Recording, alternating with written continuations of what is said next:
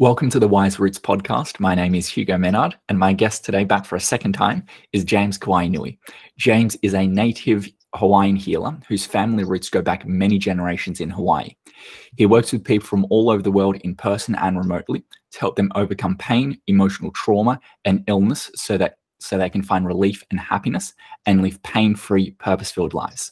James was on the first episode of this podcast, where he shared his journey to being the healer he is today, as well as some very practical exercises that we can all do to develop our ability to sense and work with energy. And there are a few mind-bending ideas in there as well. So I invite you to take a listen to that episode if you haven't already. So James, welcome back again. And yeah, good to see you again. Yeah. Hey, good morning. How's everything going? Good. Yeah, we're going into spring here. So it's weather always makes you feel better here. Where I would like to start today is with Ho'oponopono. You mentioned that there's a sort of modern Ho'oponopono that has been changed somewhat to its original form. So could you talk a bit about what the original form is and what that change has been? You know, there's so many different ways we can look at this, and the idea of Ho'oponopono that people have is that, you know, the phrases that have they've been shared, you know, I'm sorry, please forgive me, I love you, thank you. You know, there's forms of that have been shared and been taught for the last few years, probably for the last 20 years or so. And the more I started listening to that, and the more I started watching, and there was a little bit of judgment inside of that as I watched, because I realized that what they were doing and what they were saying, there was truth to it, yet it wasn't the full story. And so, if you look at, you know, Hawaiian language is really amazing, because if you take it there, within a word, excuse me, there could be several root words, and they've been put together to create an understanding. So ho in Ho'oponopono is like, it's almost like an adverb. It accentuates whatever it is that comes after that. And pono in Hawaii is righteousness. There's so many different languages. If I pulled my Hawaiian dictionary out, I could read you about 12 different definitions of pono. But pono is about righteousness. Pono is about right relationship. Pono is about living in an integrous way, right? So I'm just going to leave it at that. Mm-hmm. So Ho'oponopono in that regard is about living a certain kind of life, a life that is in right relationship with myself, right relationship with the people that are around me, right relationship in my life, as it leads itself to the land and the animals and nature and everything around me, right? But if you're to look in the Hawaiian dictionary for the definition of Ho'oponopono, it says absolutely nothing about forgiveness. Wow. Nothing at all. Okay, about forgiveness. So if you looked and I have a dictionary here, and if you look at the definition of Ho'oponopono in a Hawaiian dictionary, you know what it says? 2 words. To correct. That's it. Okay, okay, that changes things.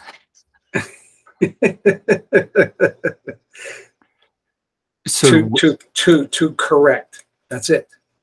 It says nothing about forgiveness, nothing about the act of forgiveness, nothing about, you know, I'm sorry, please forgive me, I love you, thank you, you know, whatever, all of that. Those are all things that were created through teachings that people got from other people. Let's just put it that way.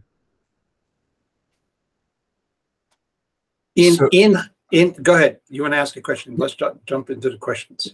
Are you saying that even the phrase that so many people know of, I'm sorry, please forgive me, I love you, thank you, that even those phrases aren't really true Ho'oponopono? No. So then where did that even come from? I mean, I know you said it a little bit, but how is that being changed so much? It was a translation that came about by, and I don't want to name names, so we're not going to name names here, but by people that studied with certain people in Hawaii, 20 or 30 years ago. And through their study and through the teachings that were shared with them, they came up with a system of forgiveness. So everybody knows when people start looking up Ho'oponopono, there was a psychologist in Hawaii. His name was Dr. Lim, and he had a practice, and he was asked to help at the state mental institution, which is on the island of Oahu. So he went there, and this is a place where people were not incarcerated, but they were in an institution because it was an institution for the mentally ill. Okay.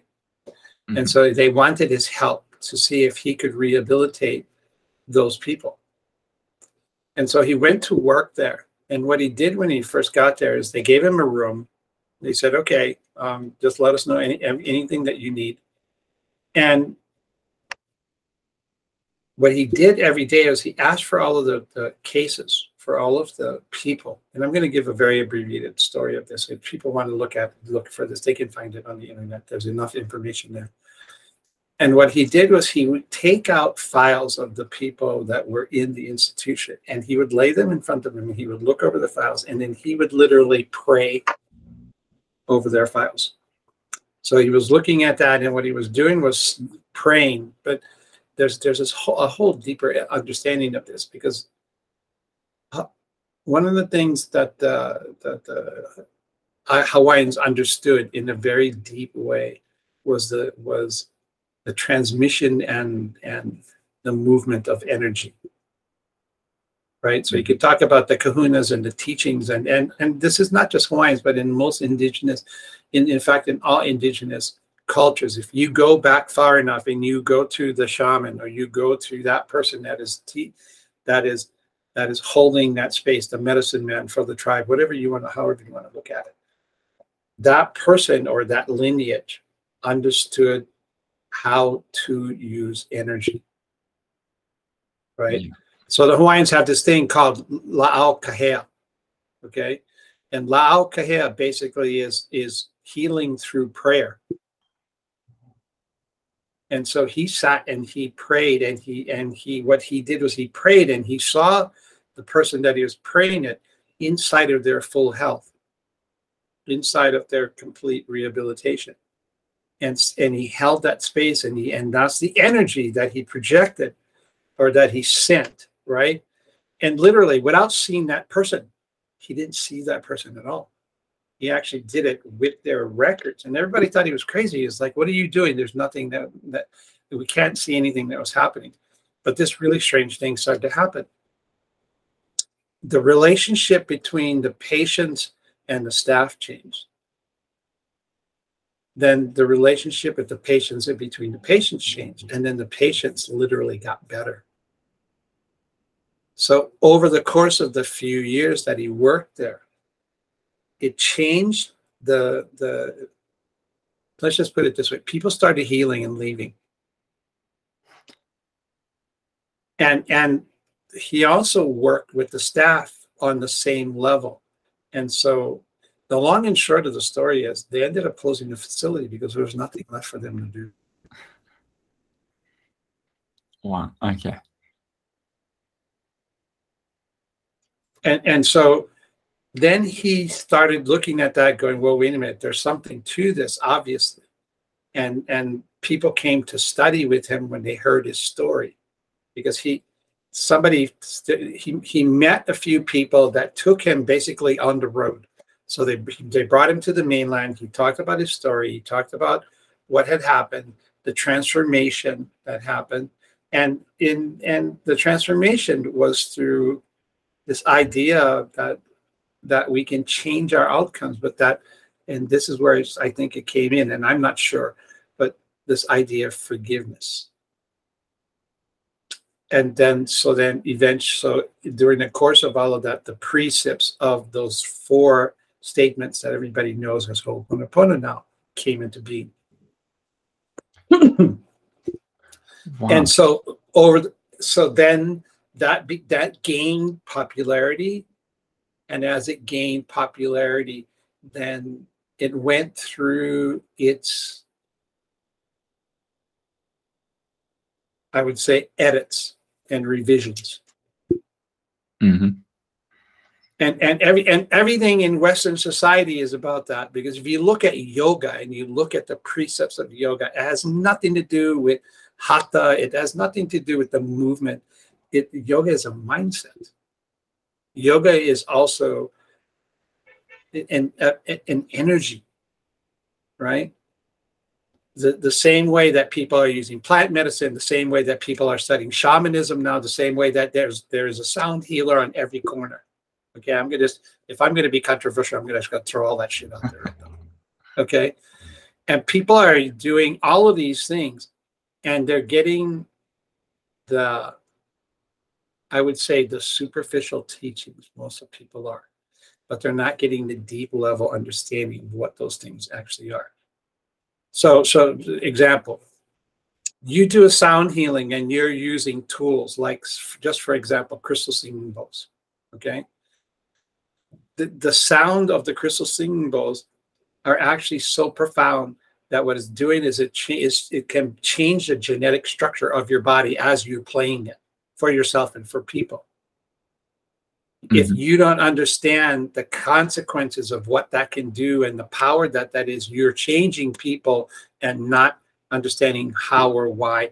And not only that, but you send this sound wave into people and their bodies shift, and then things start happening, but then they don't understand why their lives might be falling apart or all these things are happening, and they can't directly attribute it to the sound healing that they got. That's just one way of looking at it. Okay. Yeah. So coming back and looking at Ho'oponopono then, and going, okay, what is the understanding of this? Ho'oponopono, as it was used in old Hawaii, was a system for conflict resolution. Not forgiveness, conflict resolution. Conflict resolution between people, conflict resolution between families, conflict resolution sometimes between villages, right? And so it was an understanding of how to resolve conflict. How do we come into pono inside of our relationships? How do we come into right relationship between ourselves? How do we look at all the conflicts and all the issues that we have and lay them on the table and be able to understand that in a way that we can resolve them, right? And how do you do that? First of all, you actually have to know how to listen to what other people are saying. Because if you have an idea of what a conflict is and they have an idea and an opinion what a conflict is, and you're so locked into your point of view that you can't hear the other person, there's never going to be resolution. There's never going to be Ho'oponopono. You will always be in conflict with each other. And if you're in conflict with each other, that means the energy is not flowing the way it needs to flow. And with that conflict, because one of the things that when I first heard of Ho'oponopono was this idea that you can use it for the challenges in your life. So I'm going to stop you right there. Okay, I'm just going to stop you right there. Yeah. I can look at Ho'oponopono, I can look at the challenges in my life, and I can look at everything that's outside of me. But if I'm not looking at the challenges that I have that's internal, this means nothing. And most people use Ho'oponopono this way, but very few use Ho'oponopono this way, inward. Right. I have to be able to look at the things that are happening in my life. I have to be able to look at my shadow. I have to be looking at the things that I don't like about myself and come into resolution with those things before I can even go into looking at other things or other people or other situations. So if someone was, as many of us are, right, looking at big world events and finding it difficult, to say the least, can the original form of Ho'oponopono, of looking within, and help in that regard? Or is conflict, the way you're talking about it, not really suited for that kind of approach? Well, gosh, there's so many different avenues to come at this. Okay. Mm-hmm. So if we look at one way to look at this, if we look at the avenue that everything is us and we are everything, right? Mm-hmm. The conflict in the world is a reflection of some inner conflict. It has to be. True or not true? I think there's a lot of truth in that. The area that I come to is going, well, I know that there are many people who, I don't think you can blame all of the conflict out there on saying, well, it must be that everything in me is bad. I think that there's a certain limit of where that can be. Well, there is a certain limit of that because we have to remember that there are 8 billion individuals on this planet having different experiences. So we're all looking at those pieces inside of ourselves and all those pieces externally. So I may be able to come into right relationship with myself, and excuse my language, and the world could still be fucked up, right? Yeah. Because I'm not in charge of everybody else and everybody else's energy as well. True? True. So I can do what I can do in my universe, which is me. I can create the space and the understanding, and it doesn't separate me from everything else. It just, I look at it this way: the more internal I go, or the more I can come into a place of peace inside of myself. What happens is on an energetic level, I start to radiate and I start to broadcast that peace. Okay. And so then the people that are around me experience my peace because they feel the energy. And some are repelled from it, or some people go, wow, what are you doing that you look so calm, so peaceful, so serene? And you share. Mm. And in that way, now then we start to affect other people who understand what we're talking about, who go out and affect other people. And so there's this place, and where we come to a tipping point of the energy shifting because enough people are thinking and feeling that way. Yeah, that makes me think. I recently read a scientific experiment that was done, and they found that if you are happy, like, you know, very simple terms, but if you are happy, you're going to affect like people who know you are more likely to be happy. Mm-hmm. But then it can be like 2 or 3 links out that even if you don't know the person, you're affecting that happiness, and that's been scientifically proven now. So yes, same idea from a different, looking at a different lens. Exactly. So you look at all of that and you realize, okay, and then there's another aspect of this to kind of look at as well, right? Because people have a tendency to take all the things that are happening out there in the world very personally. We get very polarized about events that are happening, and we're either agree or we disagree. And if we and that level of polarization is getting so sharp now that you can literally see the division of ideas and people inside of that, right? Yeah. but there's another app, there's this other piece. So I'm watching everything that's around me and all the things that are happening. And I have an emotional reaction to everything that's out there. I can have an emotional reaction to whatever it is.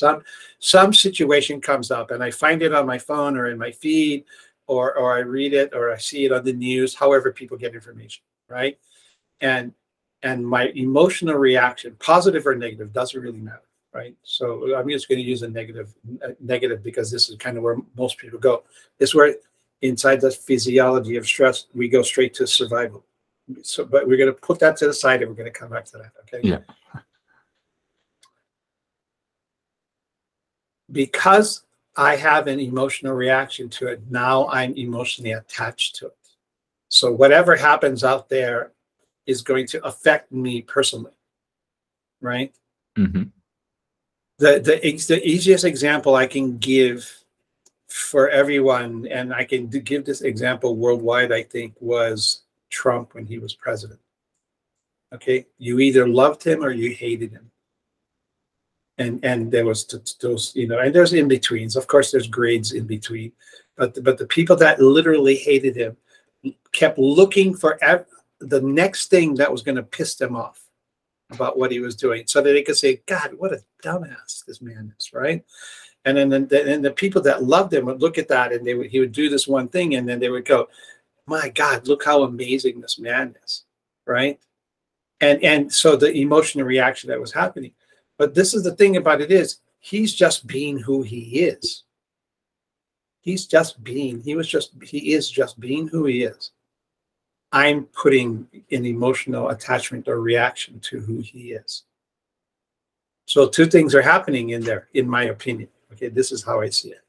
One is every time I react to him, what I'm actually doing is giving him my energy. So I'm giving my energy away to him. And people that understand this take all that energy, even if it's negative energy, and they gather it and they use it. Because now they're stronger. Because it's almost like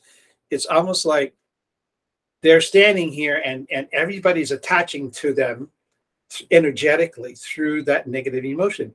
And so it's like being hooked up to a battery charger, and all these people are charging my battery. They think that it's a negative thing, but I learned how to use this emotion, so I will turn it on and I'm going to use it to change things. Mm-hmm. Right? Yeah. So what happens is, if we look at the things that are happening around us, and it's not saying that we're detaching from them, but another way to look at it is that these things are happening around me. They're not happening to me. That's a good distinction. So you see how, and you felt the change in your body when I said that. Yeah.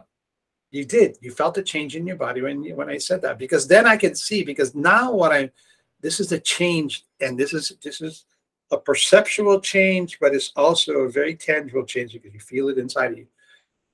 Now what happens is I see everything around me as information that helps me understand what my next move is, or what I need to do or not do. Then my logic and my brain and everything that it was designed to do, right, gathers the information and says, well, based on the information, James, you should do this. There is no emotion inside of that. It's just taking information, looking at it, and then deciding what the choice is, what the decision is. It's a completely different way of looking at the world. And it's not detaching and saying that I'm ignoring everything that's outside of there. Right? Yes, that seems like, such an important piece that I think has been missing in my understanding of things for so long. Because, in so much of this work, we're often taught detachment, or... if you want to call it detachment, though, it's a healthy detachment, because you're looking at it and you're not completely ignoring it and pulling yourself away and And detachment sometimes is making like something doesn't exist and just creating this wall where we choose not to feel, see, experience, or anything else. Like that's not the detachment that we're talking about. Yeah. It's a different way of looking at it and going, oh, just like somebody that's angry, that's projecting anger at you. You can react to that anger and get angry yourself and react in anger back to them. Now, have you helped the situation at all? Probably not. Have you escalated the situation? Probably so. Right? If I look at that and somebody's projecting anger because they're angry at me, and I go instead and go, huh, that person is angry. There's nothing that I've taken on. But now I have an understanding of why they are where they are and why they're feeling the way that they're feeling. Do I need to help them get over their anger, which is where I'm taking control and saying, I need to help you because you're in a bad place. And at that point, I just became God because I made a decision that you're bad or you need help. So let me fix you. So this ties in so beautifully to a question that I want to ask you around looking inwards versus outwards. So if there is a problem or a challenge in our life, and I'm sure we can all think of things that happened very recently in the past few years, is it ideal to, because one thing that we can do is get tense, you know, and stand up to the problem and say, I'm not going to let this happen. And then another way to go about it is sort of bring love to the situation and not fight it. And I'm not sure if those are too simplistic term, and if there are other sometimes a lot of times we make things way too hard, and if we took things down to its simplest form, we might be better off. All right. And I think about that because you talk about that, and the first thing that I think about is how you guys were in lockdown for almost 2 years. Yeah. And I'm going to say it because I can. The overreaction of the government and the people that were in power that said that this needed to happen, and then all of the stress and everything that came because people did not agree. They let their voices be heard because they didn't agree, and yet there wasn't a place. And it's not that I'm not making this wrong, but could there have been, because we went through it in our own way, the same way here, a different way of looking at that, right? I'll tell a story, okay, which kind of helped me understand this. Okay, this is when my mother was still alive. All right, she passed in 2020. It wasn't from COVID, but it was her time. And I would call her often because I haven't lived at home in Hawaii for a long time. So she was my coconut wireless. She was who told me what everything was going on in my family. So I could call her and I would find out everything that was going on. But my mother was getting old, and so she didn't want to drive, and she had quit driving long time ago. When she lived on Oahu, there was a transit system, so she could get the bus everywhere she went, you know. But she moved back to Kona, and there wasn't that system, and she became housebound. Only time she went anywhere was if somebody came and got her and took her out for a trip for the day, or to the doctor, or to the store, or whatever it was, right? So she was, before even COVID even hit, she in a lot of different ways, she was housebound. She couldn't go anywhere, right? Mm-hmm. It was my brother's driveway felt unstable for her. She didn't know if she could move around or walk down or do any of that, so she didn't go anywhere. She became more housebound. And an interesting thing came when COVID hit. I remember talking to her. Oh, I didn't know. It was March when everybody went into lockdown here. And it was maybe May or June is when I talked to her. And I said, how's everything going? And she talked about this and this and this, and then she lamented about the fact that they were in lockdown and nobody could go anywhere anyway. Nobody could go anywhere. Then immediately when I heard her, the first thing in my mind was, but Mom, you don't go anywhere anyway. So why is this whole idea of lockdown changing the way that you're seeing the world? But what we did is we took the information and we did whatever we did with it. But to her, it made it bad because now she was stuck at home. Mm-hmm. Did it actually change her situation? In reality, it didn't. But her mindset changed because now she was stuck at home. And we did that a lot. Whoever, the government, whatever, whoever said you can't go someplace. And I think one of the things that we kept our focus on was our loss of liberty and our loss of freedom. And not the other way. For me, I thought COVID was not the best thing. I can't say that COVID was the best thing that happened. That's not true. When COVID hit, the universe created this perfect way for us to be cocooned inside of ourselves so that we actually could do the inner work. Mm-hmm. But most people did not know how to deal with the space, the emptiness that COVID created. And so we did all the things that we did, right? We fought, we rebelled, we were against the lockdown, all of the things that happened. Instead of going, oh my God, here's a space. I have the time to sit and I can unpack my life and look at what's going on and see if I can shift any of this. But all we did was find distraction and create hardship and look at what we lost instead of the things that we may have gained inside of that space. The longer it went on, the tougher it was for people because they kept looking at all the things that they could not do.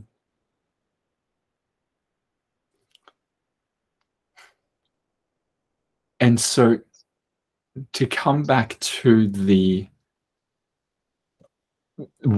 question that this story came from, because I'm hearing that, okay, there's a mindset there. And that has been played through even through when you're talking about Ho'oponopono. That it's right. Yeah, it's this mindset. Yeah. The mindset inside of Ho'oponopono is this idea of how do I live it in my life in a way that is in right relationship with myself and my surroundings. To live a life of authenticity, and everybody, this is a real big phrase right now, catchphrase in America, authenticity. Right? Everybody's wanting to live this authentic life, right? But what does it truly mean to be authentic and to be in integrity? That's a whole, I'm throwing it out there, but that's a whole different concept. But if you look at it in the form back into Ho'oponopono, it's this way of looking at it as, can I look at the things that I don't like about myself as well as the things that I do like about myself? Can I not focus on just the bad and drop into my self-critical, self-judging place? And can I look at those pieces and going, okay, how can I pull those pieces out, look at them, and come to resolution, right? It's a conflict. It's an internal conflict that I'm wanting to resolve. Most people resolve it through distraction and burying it. Yeah. What I'm starting to kind of hear, as I'm listening and trying to listen past the first layers, is that if there is a conflict, a problem, a challenge, whatever it is that it's not so much that there is a right solution in taking action or bringing love to it or any one idea, but it's about listening to it and being as true and authentic, right, to yourself as possible. And from that place of listening, the appropriate response will reveal itself. Is that an accurate understanding? It is, because when in some ways it's like this. When I can step into it and I don't allow my emotional reaction to take place, I can see whatever my conflict is in a different light. And this is so. This is what. Yeah. So this is what this is. The team showed me this the other day, and I thought that this is brilliant, right? It's the idea of the hologram. So like, I read a lot of science fiction. I read a lot of fantasy, and I was just reading a whole series, right?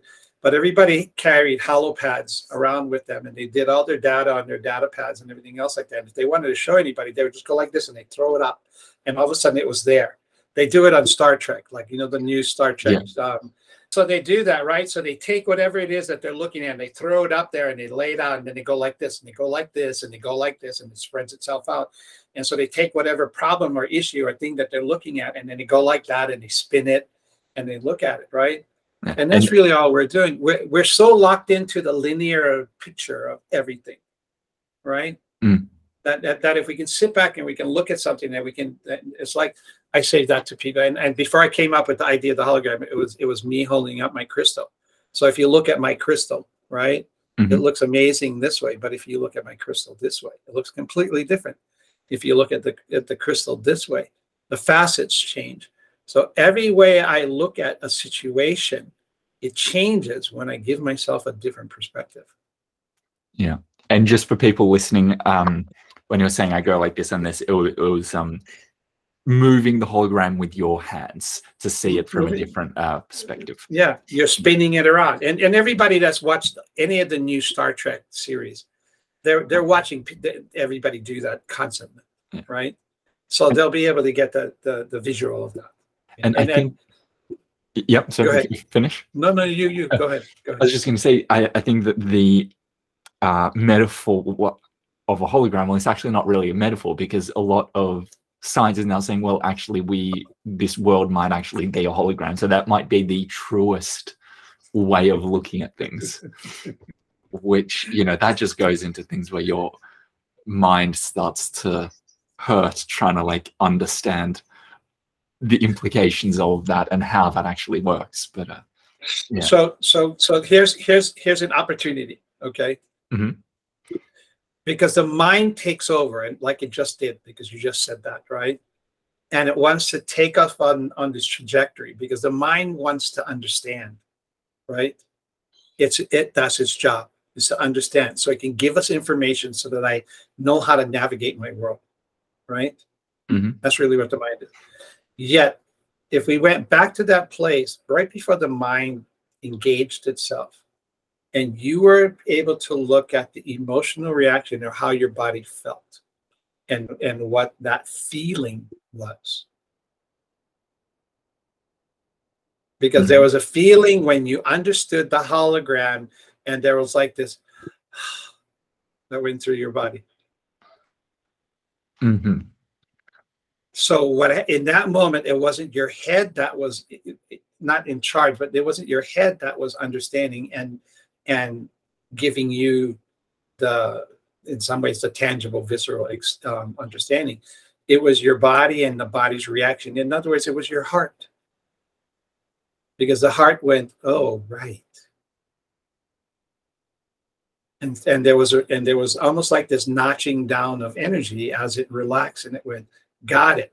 And the heart opens, right? We never pay attention to that part. We only ever pay attention to the head. So that's when I work with people, they're talking, and I'm feeling the change, because that's just how I work. Having that empathic sense, feeling the energy. I will stop people and say, don't tell me what you're thinking. Tell me what you're feeling. And they'll start explaining to me. I said, no, don't.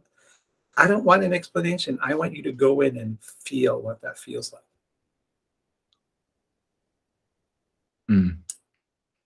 We detach from our mind, We take the information in a different way.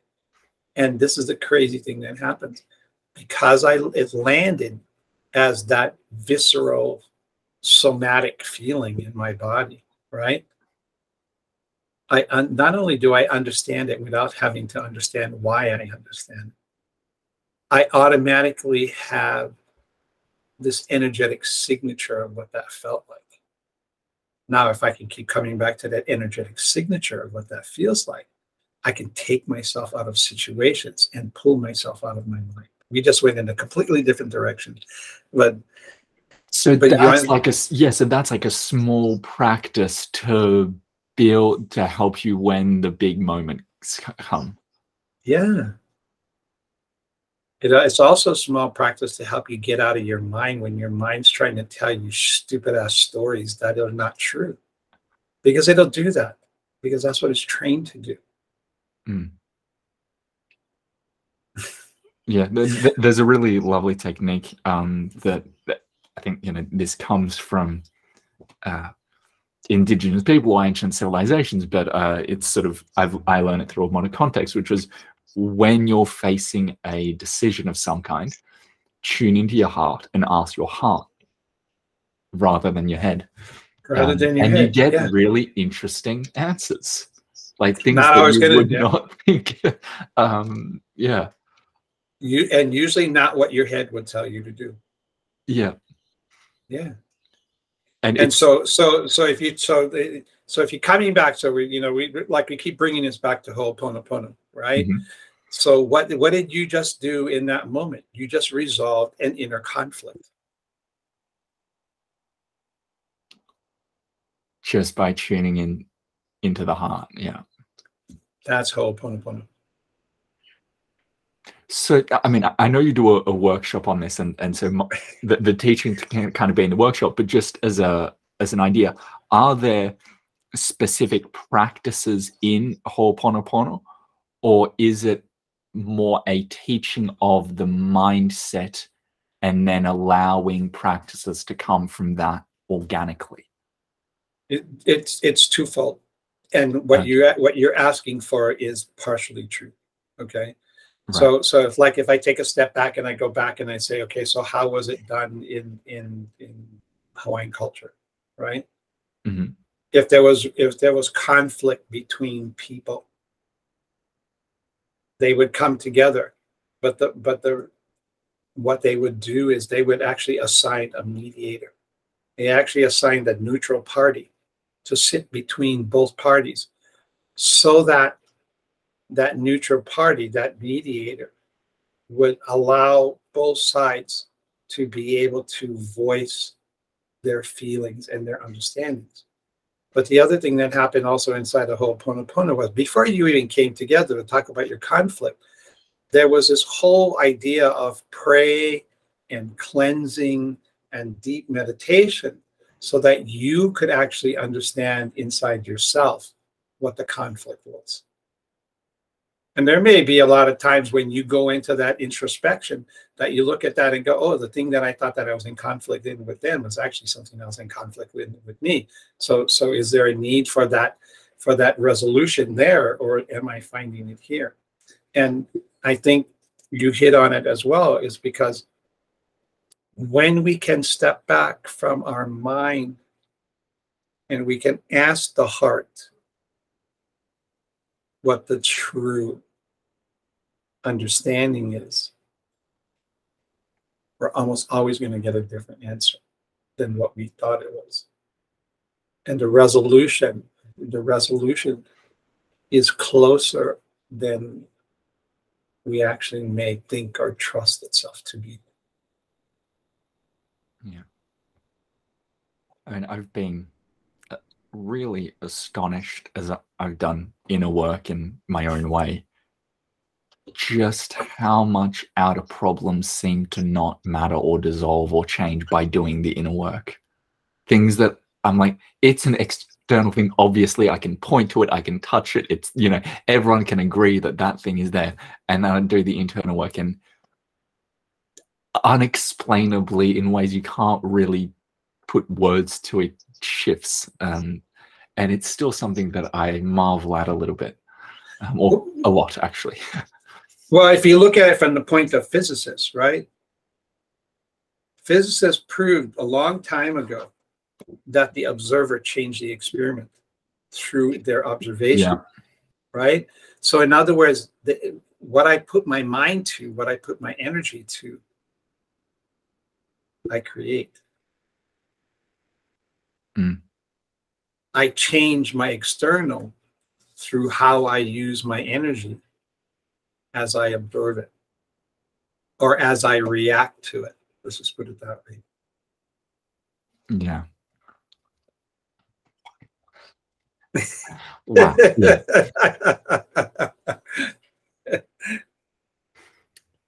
As you're thinking, I'm gonna finish up a little bit about Ho'oponopono since Yeah, this is wonderful. where we start. Okay. In that process of conflict resolution and coming back together, there are a couple of really important factors inside of that. Is that we have to be willing to hear another person's point of view. If I'm so locked into what I see and I can't see what the other person is, how they're hurting, or where they see that I may have done something wrong to them, or whatever the situation is. If I can't be in neutrality or in the space that allows me to look at the other person and hear their story or hear where they're at, truth or not truth, we don't have to, we're not judging. I'm just giving myself space to do that. How can I expect that person to listen to me? That's one piece, right? Mm-hmm. So until there is true listening, and that's why the mediator was put inside of that idea of that conflict resolution, because the mediator would make sure that both sides were able to air everything that they were feeling inside of that, and then to help the other side understand their point of view. Because until I understand where you're coming from, how do we really find resolution? And it's one of the things that I think that we've lost is the ability to hear and listen to other people. And do you have any advice or guidance when you're in a place where the emotional intensity of what you are experiencing is so high that you can intellectually understand, okay, I need to listen to the other person, but your emotions just overpower that so extraordinary at such a high degree that it is almost impossible to just kind of mentally get yourself there? If it's possible, and you have that, and this is where we start to ask for the things that we need. This is the place where I start to create, how do you say this? I'm going to say this, and it's not quite right, space for myself. Mm-hmm. Where in a situation like that, where I can feel my emotions, and my wife and I have learned to do this inside of our relationship, and when I can do this with other people, it's always helpful, is saying, I can see that my emotions are getting the better of me in this moment. And what I need is to be able to step back and to reset myself. I'm not walking away from you. I'm not saying that what you're talking about is not important. But I can't fully listen to you in this moment because of how I'm feeling.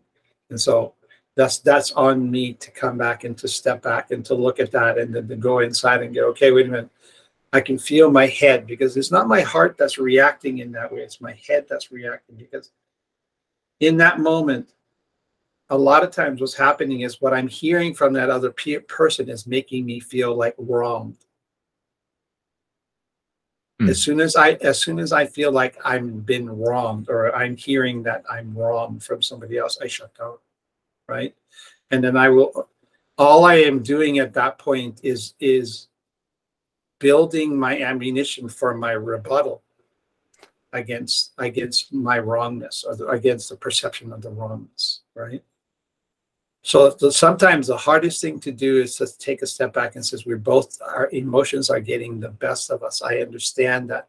Can we just take a step back, take a breath, remember why we're here, or try to remember what we're doing here, right? And why we're speaking in the first place.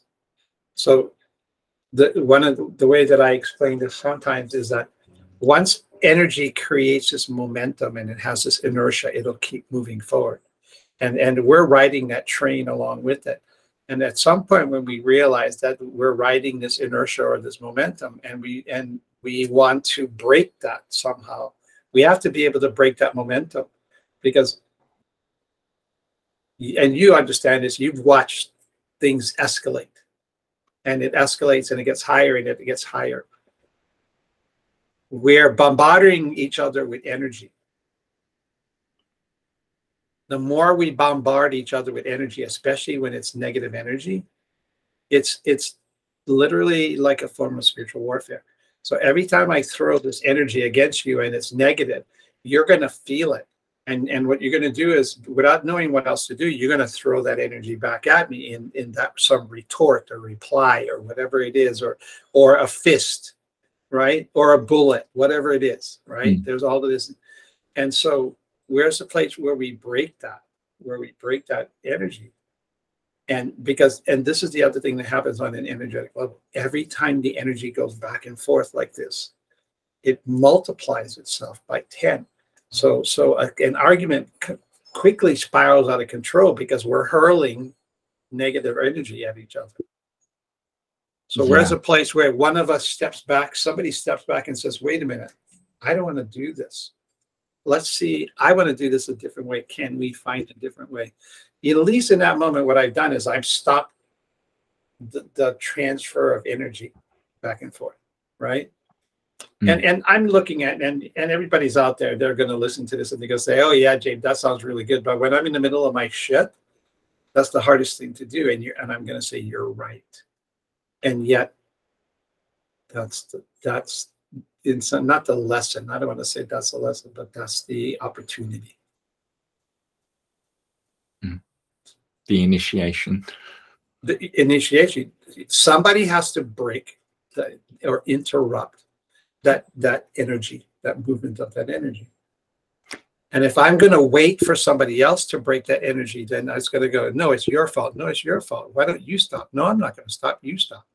And then it becomes never ending, right? So stepping back, and I've learned to do this, and I'm better at it. I don't always get there, but I'm better at it, way better at it than I was before. And go, wait a minute, I'm going down the road. We're going down this road that I don't want to go down.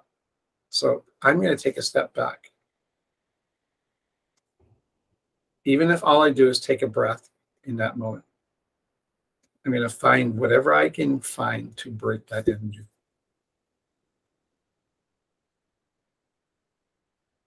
That's why in Ho'oponopono they had a mediator, because a mediator was going to stop. Hold on. Everybody stop, right? Let's take a breath. Let's walk away. We'll come back when the energy changes. Yeah. Wow. Are there any final pieces on Ho'oponopono that you think are important? And again, you do a whole workshop on this, so I don't want to get into all of that.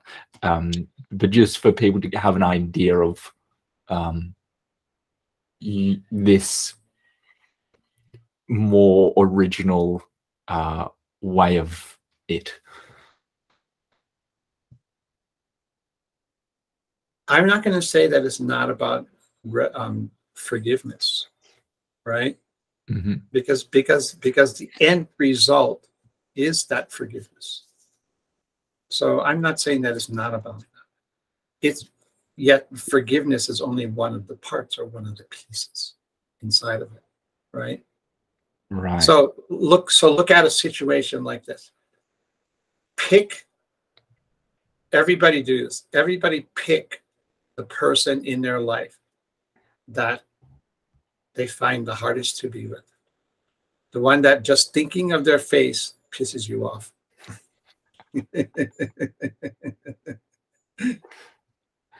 Right? And you can all have the reaction that you have, whoever that is. Could be a parent, could be a friend, could be a sibling, whatever it is. Could be somebody that you don't even have a relationship, personal relationship is, whatever it is. Okay. As you look at that person, can you realize in this moment two things? One is that it's not your responsibility to change them. Right? And two, can you stand there and see them just for who they are, outside of your emotions?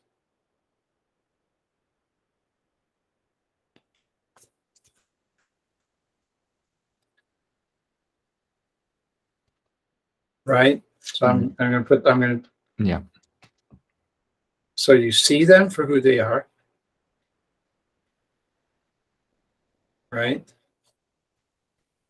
And realize in that moment that there is nothing to be fixed, nothing I need to do or fix.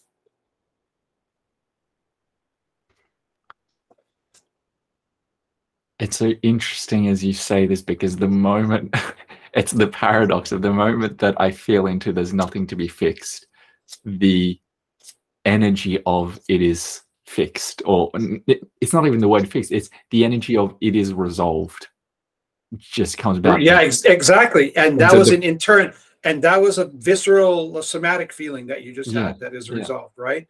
Because your mind's not in it, right? So in that moment, what you've done without doing anything else is all you've done is acknowledge that person for who they are. That's it. This is who you are. This person is a person that always gets angry. This person is a person that's never happy. This person is a person that is always depressed, whatever that is. However you want to look at it. This person is a person that is joyful to the point that is painful for me sometimes. Right? However you want to look at it. Right? But can I, through seeing them for who they are and not needing to fix or change anything, acknowledge that being? Not your mother, not your brother, not the person down the street, not your neighbor, just you're acknowledging the human. Mm. That's also an important distinction, taking the label off. Yeah. You're acknowledging the human, you're acknowledging the being, the soul that's inside of that physical form that you're looking at or thinking about, right? Mm. And that also seems to be a distinction or a perspective that seems to be much more prevalent in indigenous cultures, where the spirituality of life is much more present and it's always there, whereas in modern times it seems more removed. So look at it like this. We put emotion to everything, and the way that I explain this to people is, oh fuck, it's raining. Oh yay, it's raining. It's just rain. I acknowledge rain for what it is. I don't try and fix it or change it or put any kind of emotion to it. And I realize rain is rain. That's it. This person is just this person. Right? So if I can step into acknowledgement, then the next step is, can I accept them for who they are? If I can acknowledge you for who you are, can I accept you for who you are, knowing that I don't have to fix, do, or change anything? Doesn't mean I agree with you. Doesn't mean that I agree with you or disagree with you. It just means that I am accepting you for the soul, human, for the being that you are.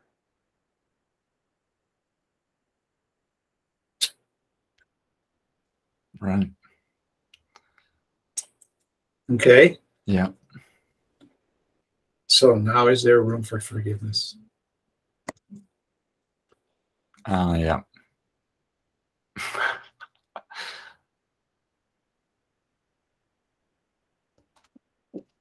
Wow. Let me just take a moment to process that.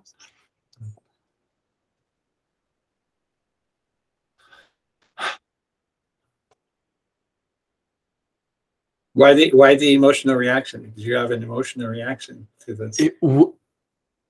How to put this? I think it's I think there are multiple things going on. One is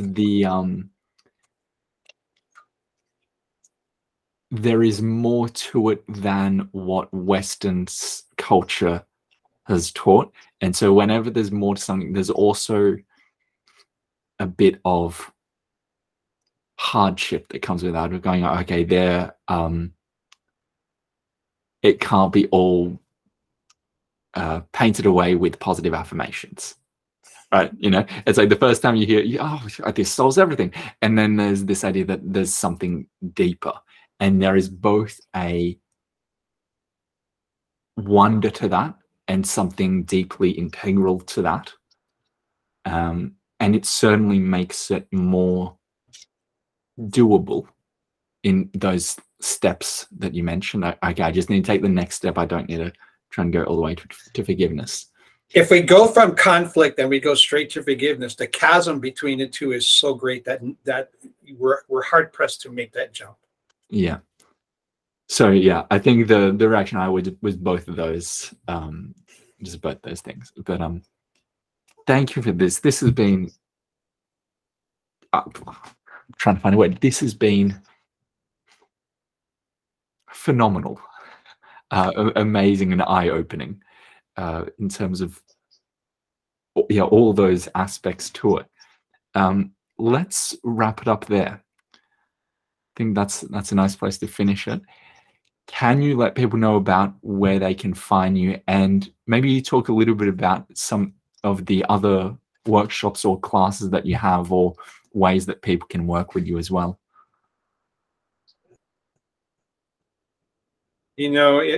For lots of people, the way that they introduce themselves, or they get introduced to other people, is through social media. So if you went to Facebook, or if you went to Instagram, you will find me there, James Kawai Nui.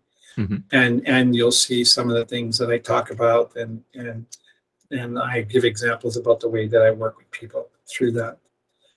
If you want to reach out to me, you can go to jameskawainui.com, which is my website. Yeah.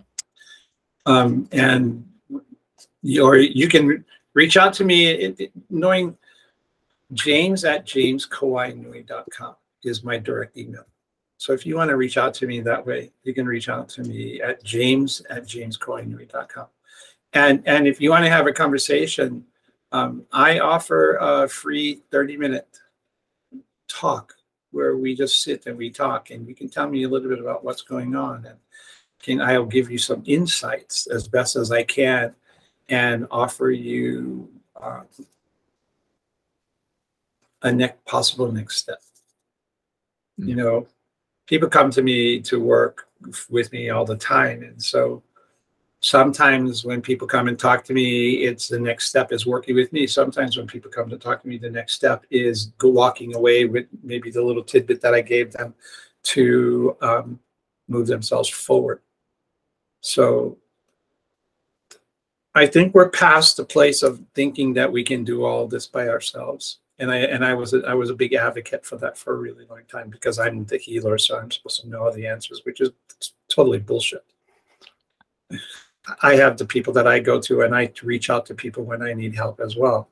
And we are at a place that there's really no more time.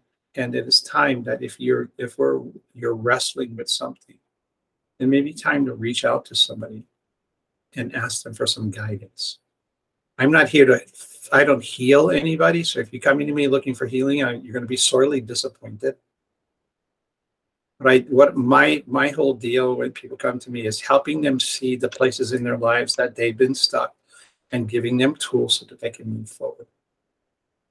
I'm an advocate of teaching people how to take care of themselves, not them depending on me to take care of them. I don't do that for anybody. Yeah. That makes sense? Makes sense. I actually do want to say just like one last thing before we leave. Yes. Today. You made a really big point because you were talking about the affirmations around Ho'oponopono. Yeah. Please forgive me. I love you. Thank you. However you come by that, right? You can say that till the cows come home. But until it lands inside of your heart, it's going to stay cerebral and it's going to mean nothing. And I think that's where people fall down in this modern idea of Ho'oponopono, because they think they can affirm their way through an issue. And that doesn't always work. Yeah. Okay. Well, thank you, James. This has been quite something. I just love sitting with you, Hugo, because we talk about stuff that I don't talk about with a lot of people. So you bring out these things inside me. So like I'm thinking, geez, I better go back and listen to this podcast because I said some pretty amazing shit.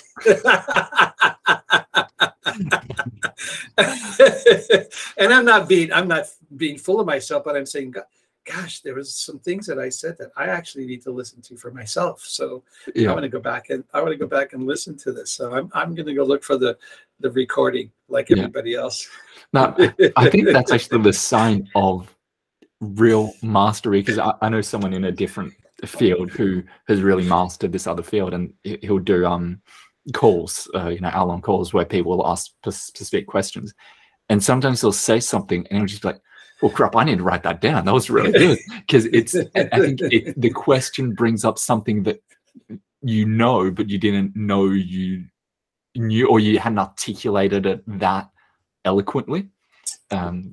Or sometimes what's happening is that as you get into these spaces, there's information that comes through you, and I work this way all the time with my ancestors, is that stuff will happen, I will say stuff, and I have no idea where it comes from because I know it's not coming from me. It's coming from that higher place or that higher form. And it's saying, share this now. And I go, got it, I'm sharing it. Yeah. Wonderful. Thank you. Well, lovely as always. And I'm sure that there are other conversations, because of the 4 things we talked about today, we barely got off to 1. Yeah. Okay. Let me just end the recording. Here we go. Thank you for listening to Wise Roots. If you enjoyed this episode, please like, comment, subscribe, follow, or leave a review. And share this with someone who might enjoy it as well, because doing so helps more people find this podcast. To support this work, head over to the link in the description. There you'll also find my written pieces of content, offers, as well as a link to join the Wise Roots newsletter, which means that even if the platform on which you're listening to this decides to ban me, I'll be able to let you know where I've relocated to. Till next time, ciao, adios, au revoir.